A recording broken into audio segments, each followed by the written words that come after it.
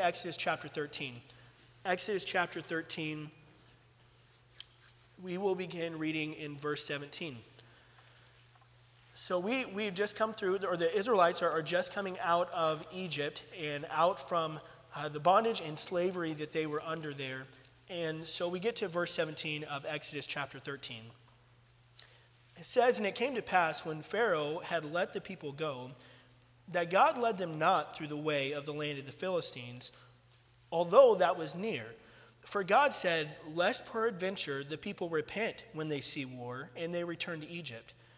But God led the people about through the way of the wilderness of the Red Sea, and the children of Israel went up harnessed out of the land of Egypt." Go to verse 21. "And the Lord went before them by day in a pillar of a cloud to lead them the way, and by night in a pillar of fire to give them light, to go by day and night. He took not away the pillar of the cloud by day, nor the pillar of fire by night from before the people." Let's go to chapter 14 and go to verse 10. So the Egyptians are now pursuing the Israelites, and as it says in verse 10, Pharaoh is near, the Egyptians are near, right behind them. Let's look down at verse 10. "And when Pharaoh drew nigh, the children of Israel lifted up their eyes, and behold, the Egyptians marched after them, and they were sore afraid. And the children of Israel cried out unto the Lord, and they said unto Moses, Because there were no graves in Egypt, hast thou taken us away to die in the wilderness? Wherefore hast thou dealt thus with us, to carry us forth out of Egypt? Is not this the word that we did tell thee in Egypt, saying, Let us alone, that we may serve the Egyptians? For it had been better for us to serve the Egyptians than that we should die in the wilderness." Verse 13, "And Moses said unto the people, Fear ye not, stand still, and see the salvation of the Lord, which he will show to you today. For the Egyptians whom ye have seen today, ye shall see them again no more forever. The Lord shall fight for you, and ye shall hold your peace." Let's pray. God, we're thankful to be in your house tonight. And God, we don't want to go through the motions. I don't want to go through the motions of just another Wednesday night or just coming to church from a busy week. And God, we're really here to praise you and to hear from you. And so, God, I pray that you will speak through your word, and I pray that you will speak to my heart. And you have already spoken to my heart through this message. And so I pray that you'll use it in the lives of these that are here. And I pray that you will strengthen my voice, help it not to be a distraction. I pray you help me to speak clearly and as concise as possible as well. And I just pray that you'll use this tonight to speak to our hearts, give us exactly what we need. In Jesus' name, amen. You can be seated. Well, I was recently giving a ride to someone, taking them where they needed to go. And I typically do pretty good with directions. But when I'm in an unfamiliar place, when I'm in unfamiliar territory, then I do like to use my GPS. But the person that I was giving a ride to, they were very confident, and they said, "Oh, don't use your phone. I've got a better route, and don't follow the GPS. I'll just tell you where to turn, and you'll get there." And that always makes me nervous. I'm not a big fan of that. It could just be me. Maybe it's because I'm a control freak. But I'm not a big fan of getting directions from other people, especially when they're just like, "Oh, hey, turn here," or they really don't give you any heads up. And really, it's unsettling, especially when you're driving down a long stretch of road and they haven't told you the exit number yet. They haven't told you what road to turn off on.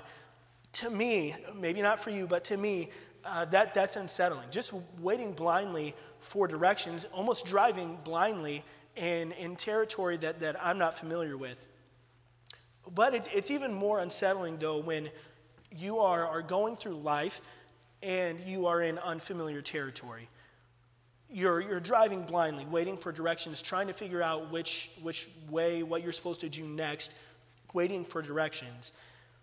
It could be in your health, and you've never faced this kind of health trial before. You're really not sure which way to go, what option to take. And honestly, just none of it really makes sense. You're driving blindly, just waiting for what's next, waiting for direction. That's not just unsettling. That can be fearful. Maybe it's a relationship struggle, and you're in unfamiliar territory. Things just aren't going well between you and your spouse. They aren't like they used to be before. You've tried everything that you can think of, and now you're not sure which way to go. It could be a financial struggle. You've just committed to Faith Promise, and now your work hours are cut. Or you're experiencing a job change, and you're really not sure what you're going to do. There's bills, there's things that are coming up that maybe you didn't even anticipate, and you have no idea how you're going to keep your commitment, much less pay the next bill. It could be a wayward child, and you've done everything you could, but they've still made their own decisions, and you're not sure what to do with them next. When we face unexpected turns, unfamiliar territory, places we haven't been, we don't know what the next turn will be. It can lead us to be fearful. It can lead us to feel hopeless, having no idea what to do. That's where the children of Israel are right now in our passage. There are several things in this passage that the Lord speaks through Moses to the children of Israel that I think can help us as we deal with unfamiliar territory in our lives. So let's look at verse 17 again, just the first half here.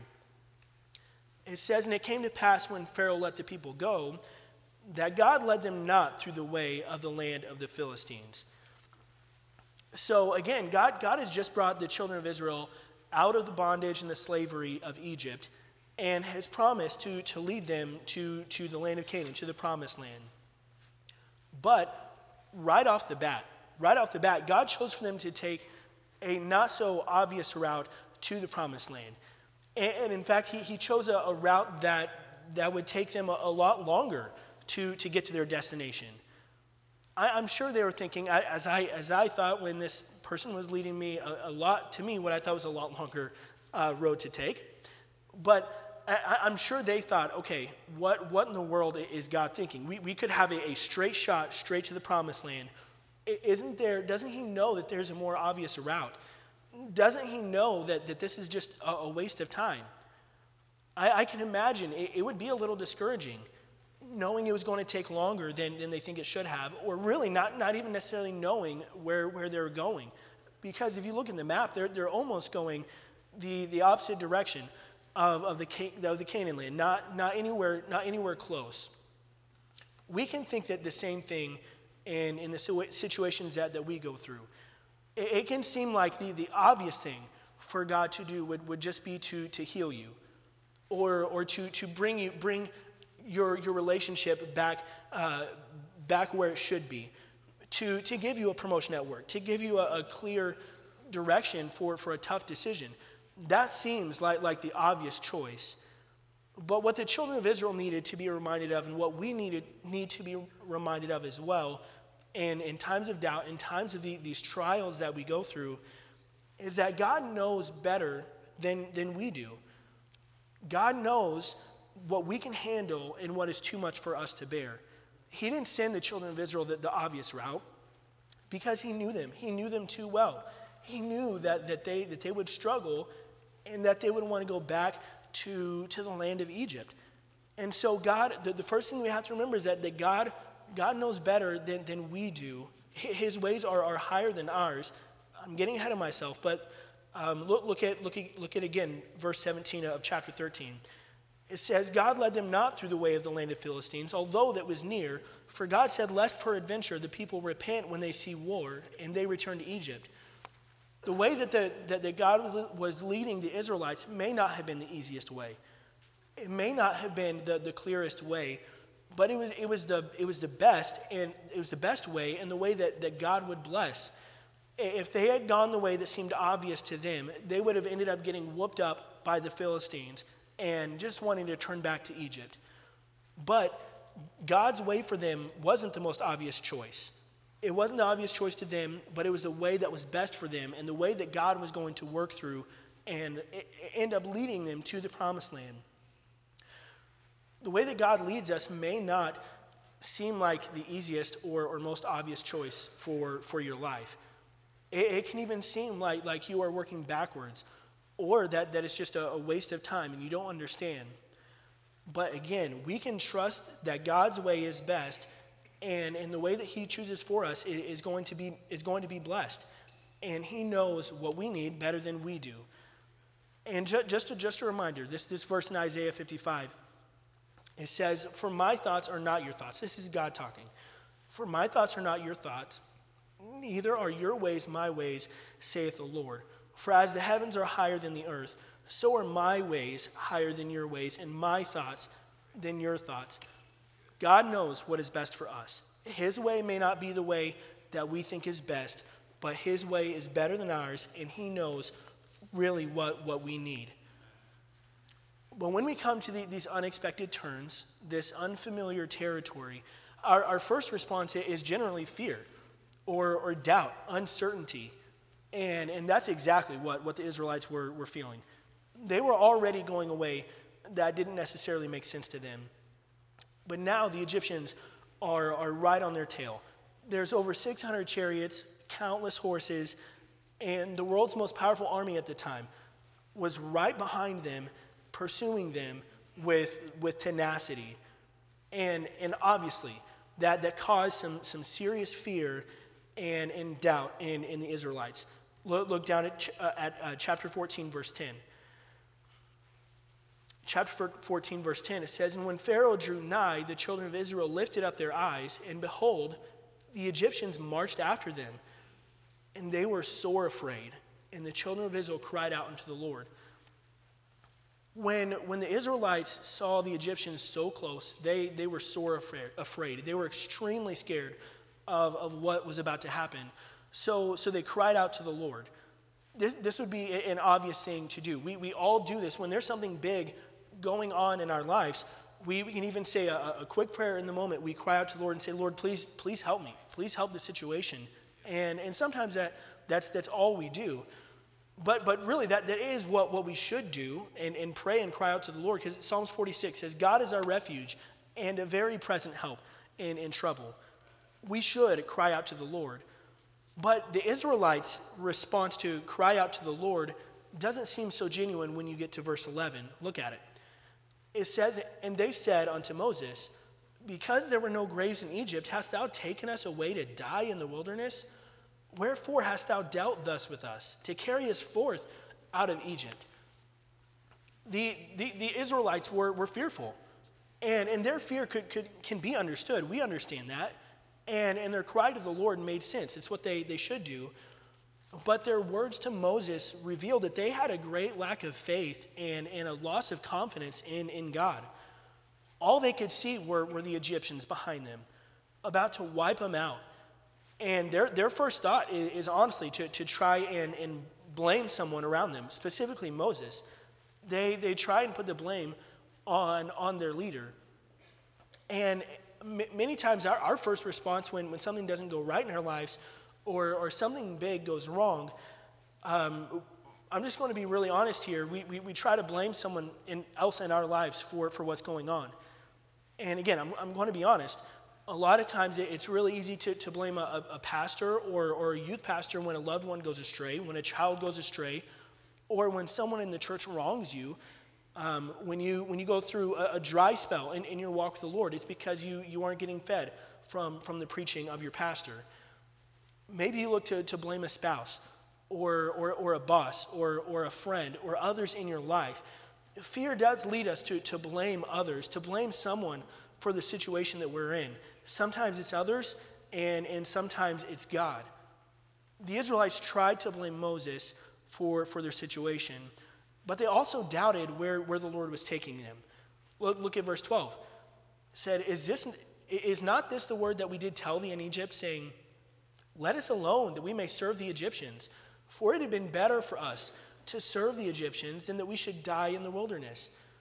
The children of Israel weren't even a week out of Egypt, and they were already distorting the past, thinking it was better for them in Egypt than it really was, and thinking that they knew what was best for them rather than God. And they're already doubting where God wants to take them. We always think that the grass is greener on the other side of the fence. We think that anywhere else than our present situation has to be better, even if that means taking some steps back. We think God has made a mistake or that we could have made a better decision.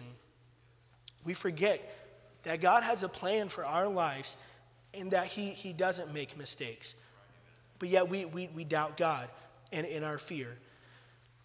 So the Israelites are terrified.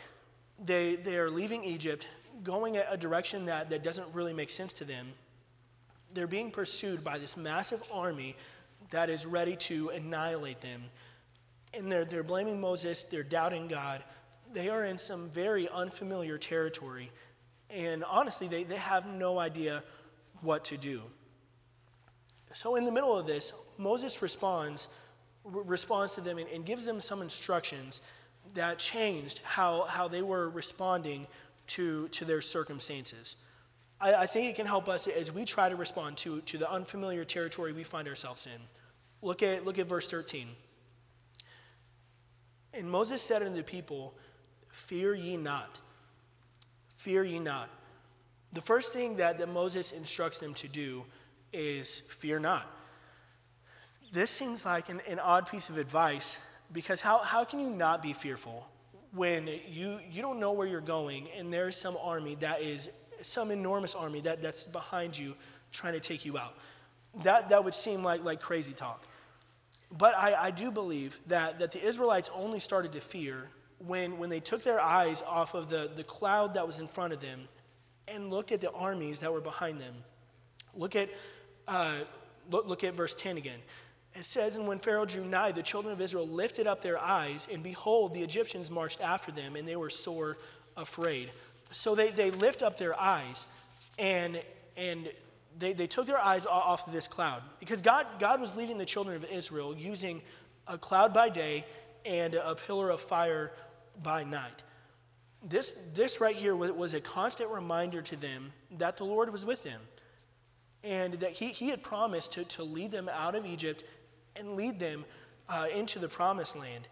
And so every time that they would look at it, it should give them confidence of God's presence and his leading in their life at that time.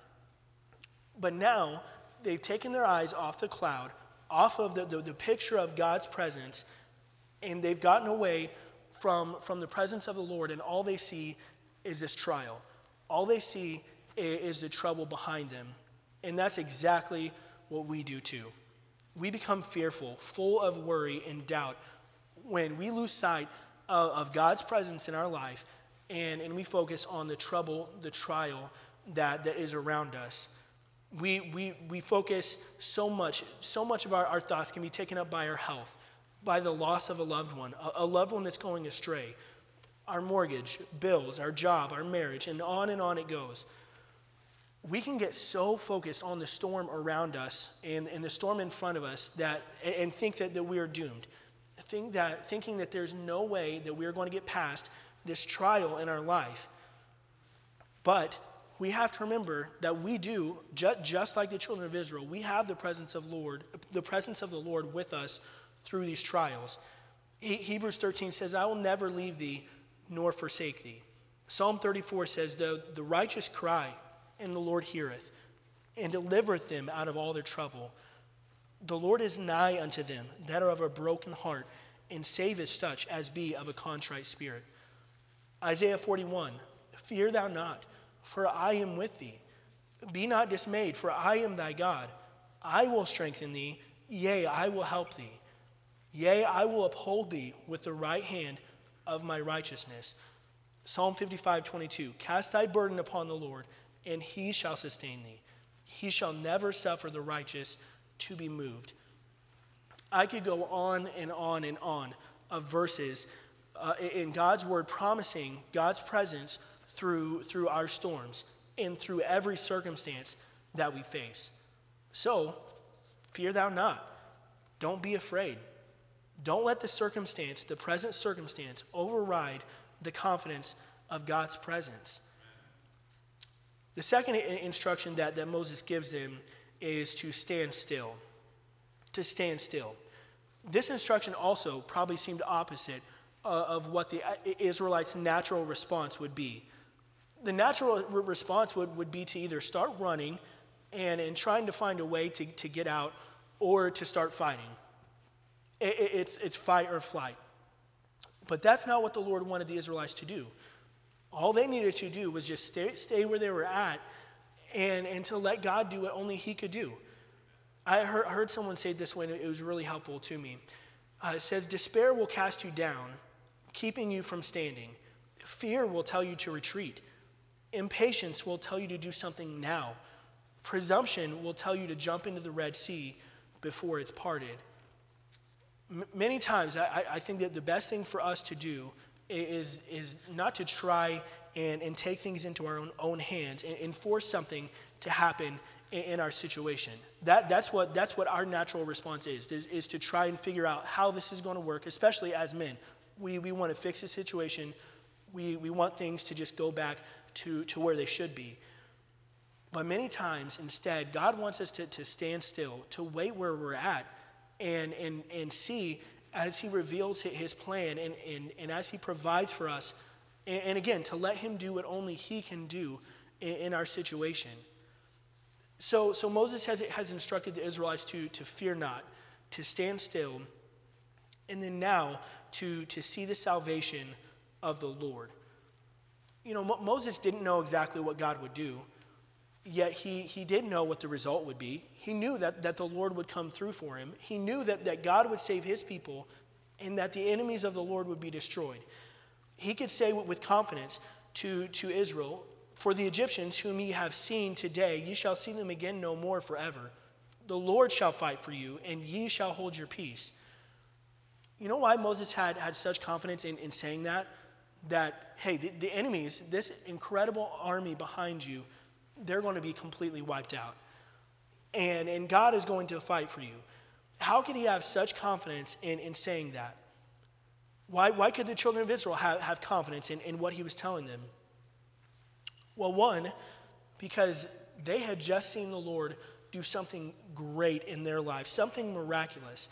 God had just miraculously brought them out of slavery in Egypt with the 10 plagues and had worked in some absolutely incredible ways in their lives. Because God had worked in their past, and really just their very, very recent past, because God had worked in their past, they could be confident that he would work in the future and in their present. But second, Moses and the Israelites could have confidence in God because he promised to bring them out of Egypt and promised to bring them to the promised land. We too can have confidence in God through whatever trial or whatever storm, whatever situation that we go through because of what God has done in the past.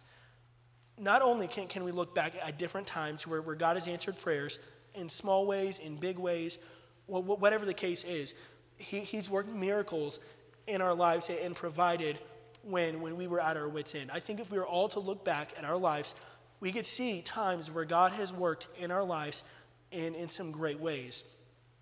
But not just that. When we were sinners with no hope of forgiveness, on our way to spend eternity in hell, separated from God, God sent his only son, Jesus Christ, to die on the cross to save us from our sins and give us eternal life. Christ died to pay for our sins, to give us eternal life, saving us from the biggest problem that we will ever face in our life. If God could take the biggest problem that we will ever face, our sin, then there's no problem beyond God's control. There's no problem in our life too big that he can't handle. Your health is not beyond God's control. Your finances are not beyond God's control. Your relationships are not too tough for God to handle. No matter the problem that you face, God can handle it because he has handled our biggest problem in our sin. We can also have confidence in God's word because we can also have confidence in God because of the promises he's given to us in his word. 1 Corinthians 10:13, we probably all know this verse. It says, there hath no temptation taken you, but such as is common to man. But God is faithful, who will not suffer you to be tempted above that ye are able, but will with the temptation also make a way to escape, that ye may be able to bear it. sometimes we take this verse out of context and we say that God's never going to give us something that we can't handle. Well, it's not true. There are plenty of things in our life that we can't handle. And I think you know that. And we've all tried to handle things in our life and they're too big. But God will never put something in our lives that we cannot handle when we have his help and his strength and his word and his presence. Another promise that he's given us is Romans 8:28. And we know that all things work together for good to them that love God, to them who are called according to his purpose. Things may not always turn out the way we want them to. You may not get the healing that you've prayed for. That loved one may not get the healing that you've been really praying for. Not every situation will turn out just like you think it should. But you can always trust that God can use any situation, whether it looks good or looks bad to us. He can use any situation in our lives for our ultimate good and for his glory. So I'm going to summarize this really quick. God comes through. God parts the Red Sea. After Moses has given this instruction to the children of Israel, he goes to the Lord and he prays for direction. So then God gives Moses this instruction on how God is going to part the Red Sea and deliver the children of Israel through Moses. And when we're going through a trial, when we're going through unfamiliar territory, then we need to apply what we've already discussed, but then also pray to the Lord. Seek his face, seek his word for a direction, and when we receive it, then act on it. I'm sure Moses had some doubts in his mind about how exactly this is going to work. How am I going to use a stick to part the Red Sea and have all these millions of people cross? How is that going to work? He could have doubted, but instead he prayed to the Lord, he got direction from the Lord, and he responded. He acted on it, and he did what he was told. So he obeyed, and he parted the Red Sea so that the children of Israel could cross over, and so that God could destroy the Egyptians in the sea. Look at the end result. This is so encouraging to me. Verse 30 of chapter 14. It says, "Thus the Lord saved Israel that day out of the hand of the Egyptians. And Israel saw the Egyptians dead upon the seashore. And Israel saw that great work which the Lord did upon the Egyptians. And the people feared the Lord and believed the Lord and his servant Moses." Even through this incredible trial, the Israelites, this incredible trial that the Israelites had to face, they listened to the Lord, and God came through for them. Even though this was the hardest thing that they'd ever had to face, at the end, they could see how God worked, and it strengthened their trust and their faith in him. But not just that, it was a testimony to the Egyptians of who God really was. And even Pharaoh asked, who is God? And I mean, they all doubted God. And look at verse 18 of chapter 14. It says, "And the Egyptians shall know that I am the Lord, when I have gotten me honor upon Pharaoh, upon his chariots, and upon his horsemen." There are other verses that talk about how the Egyptians then knew that God truly was who he said he was.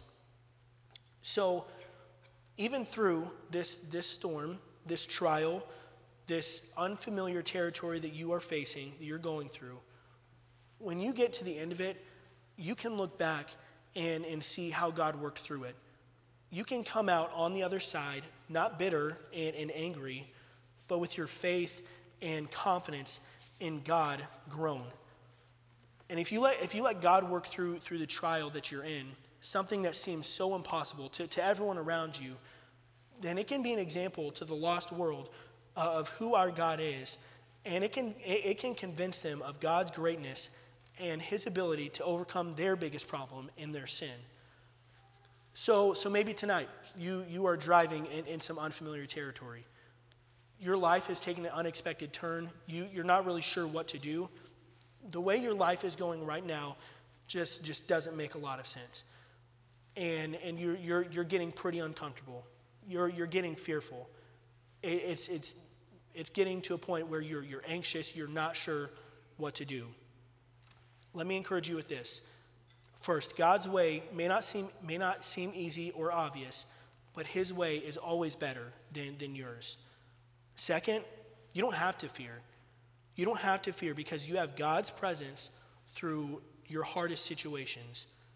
3, don't take things into your own hands. Let God do what only he can. And 4, you can trust the Lord with this trial because of his salvation and his work in your life in the past. I just want to leave you with this last verse, and I think it really sums this up well. Proverbs 3, 5, and 6. It says, trust in the Lord with all thine heart, and lean not unto thine own understanding. In all thy ways acknowledge him, and he shall direct thy paths. Trust the Lord in this unfamiliar territory. Trust his ways, not your own. Acknowledge him. Acknowledge his word. Acknowledge him in every area of your life, and he will direct your paths even through this unfamiliar territory. Let's stand. I'm going to pray, and Brother Jacob and Ms. Sherilyn are going to come play for the invitation. I just encourage you, if you are going through some unfamiliar territory right now, don't fear, don't give up, like we heard on Sunday. Trust the Lord, and he will bring you through it, and you will have greater faith and greater confidence in the Lord even through it. Let's pray. God, I'm thankful for the encouragement that we can get from your word, and I'm thankful that we are not alone to face the problems that we have in our life. We're not alone through the trials and the circumstances that we're facing. And God, you've promised your presence through them. And it may not always go exactly how we want it to, but God, we know that you are with us through it, and you can work any situation in our life into something that is good and something that will bring you glory. And so, God, tonight, I pray that you'll help each one of us to give whatever situation it is that's causing us fear, that's causing us to doubt. I pray that you help us to give that to you and trust you with it and let you direct our paths through it. So I pray you speak to our hearts. In Jesus' name, amen.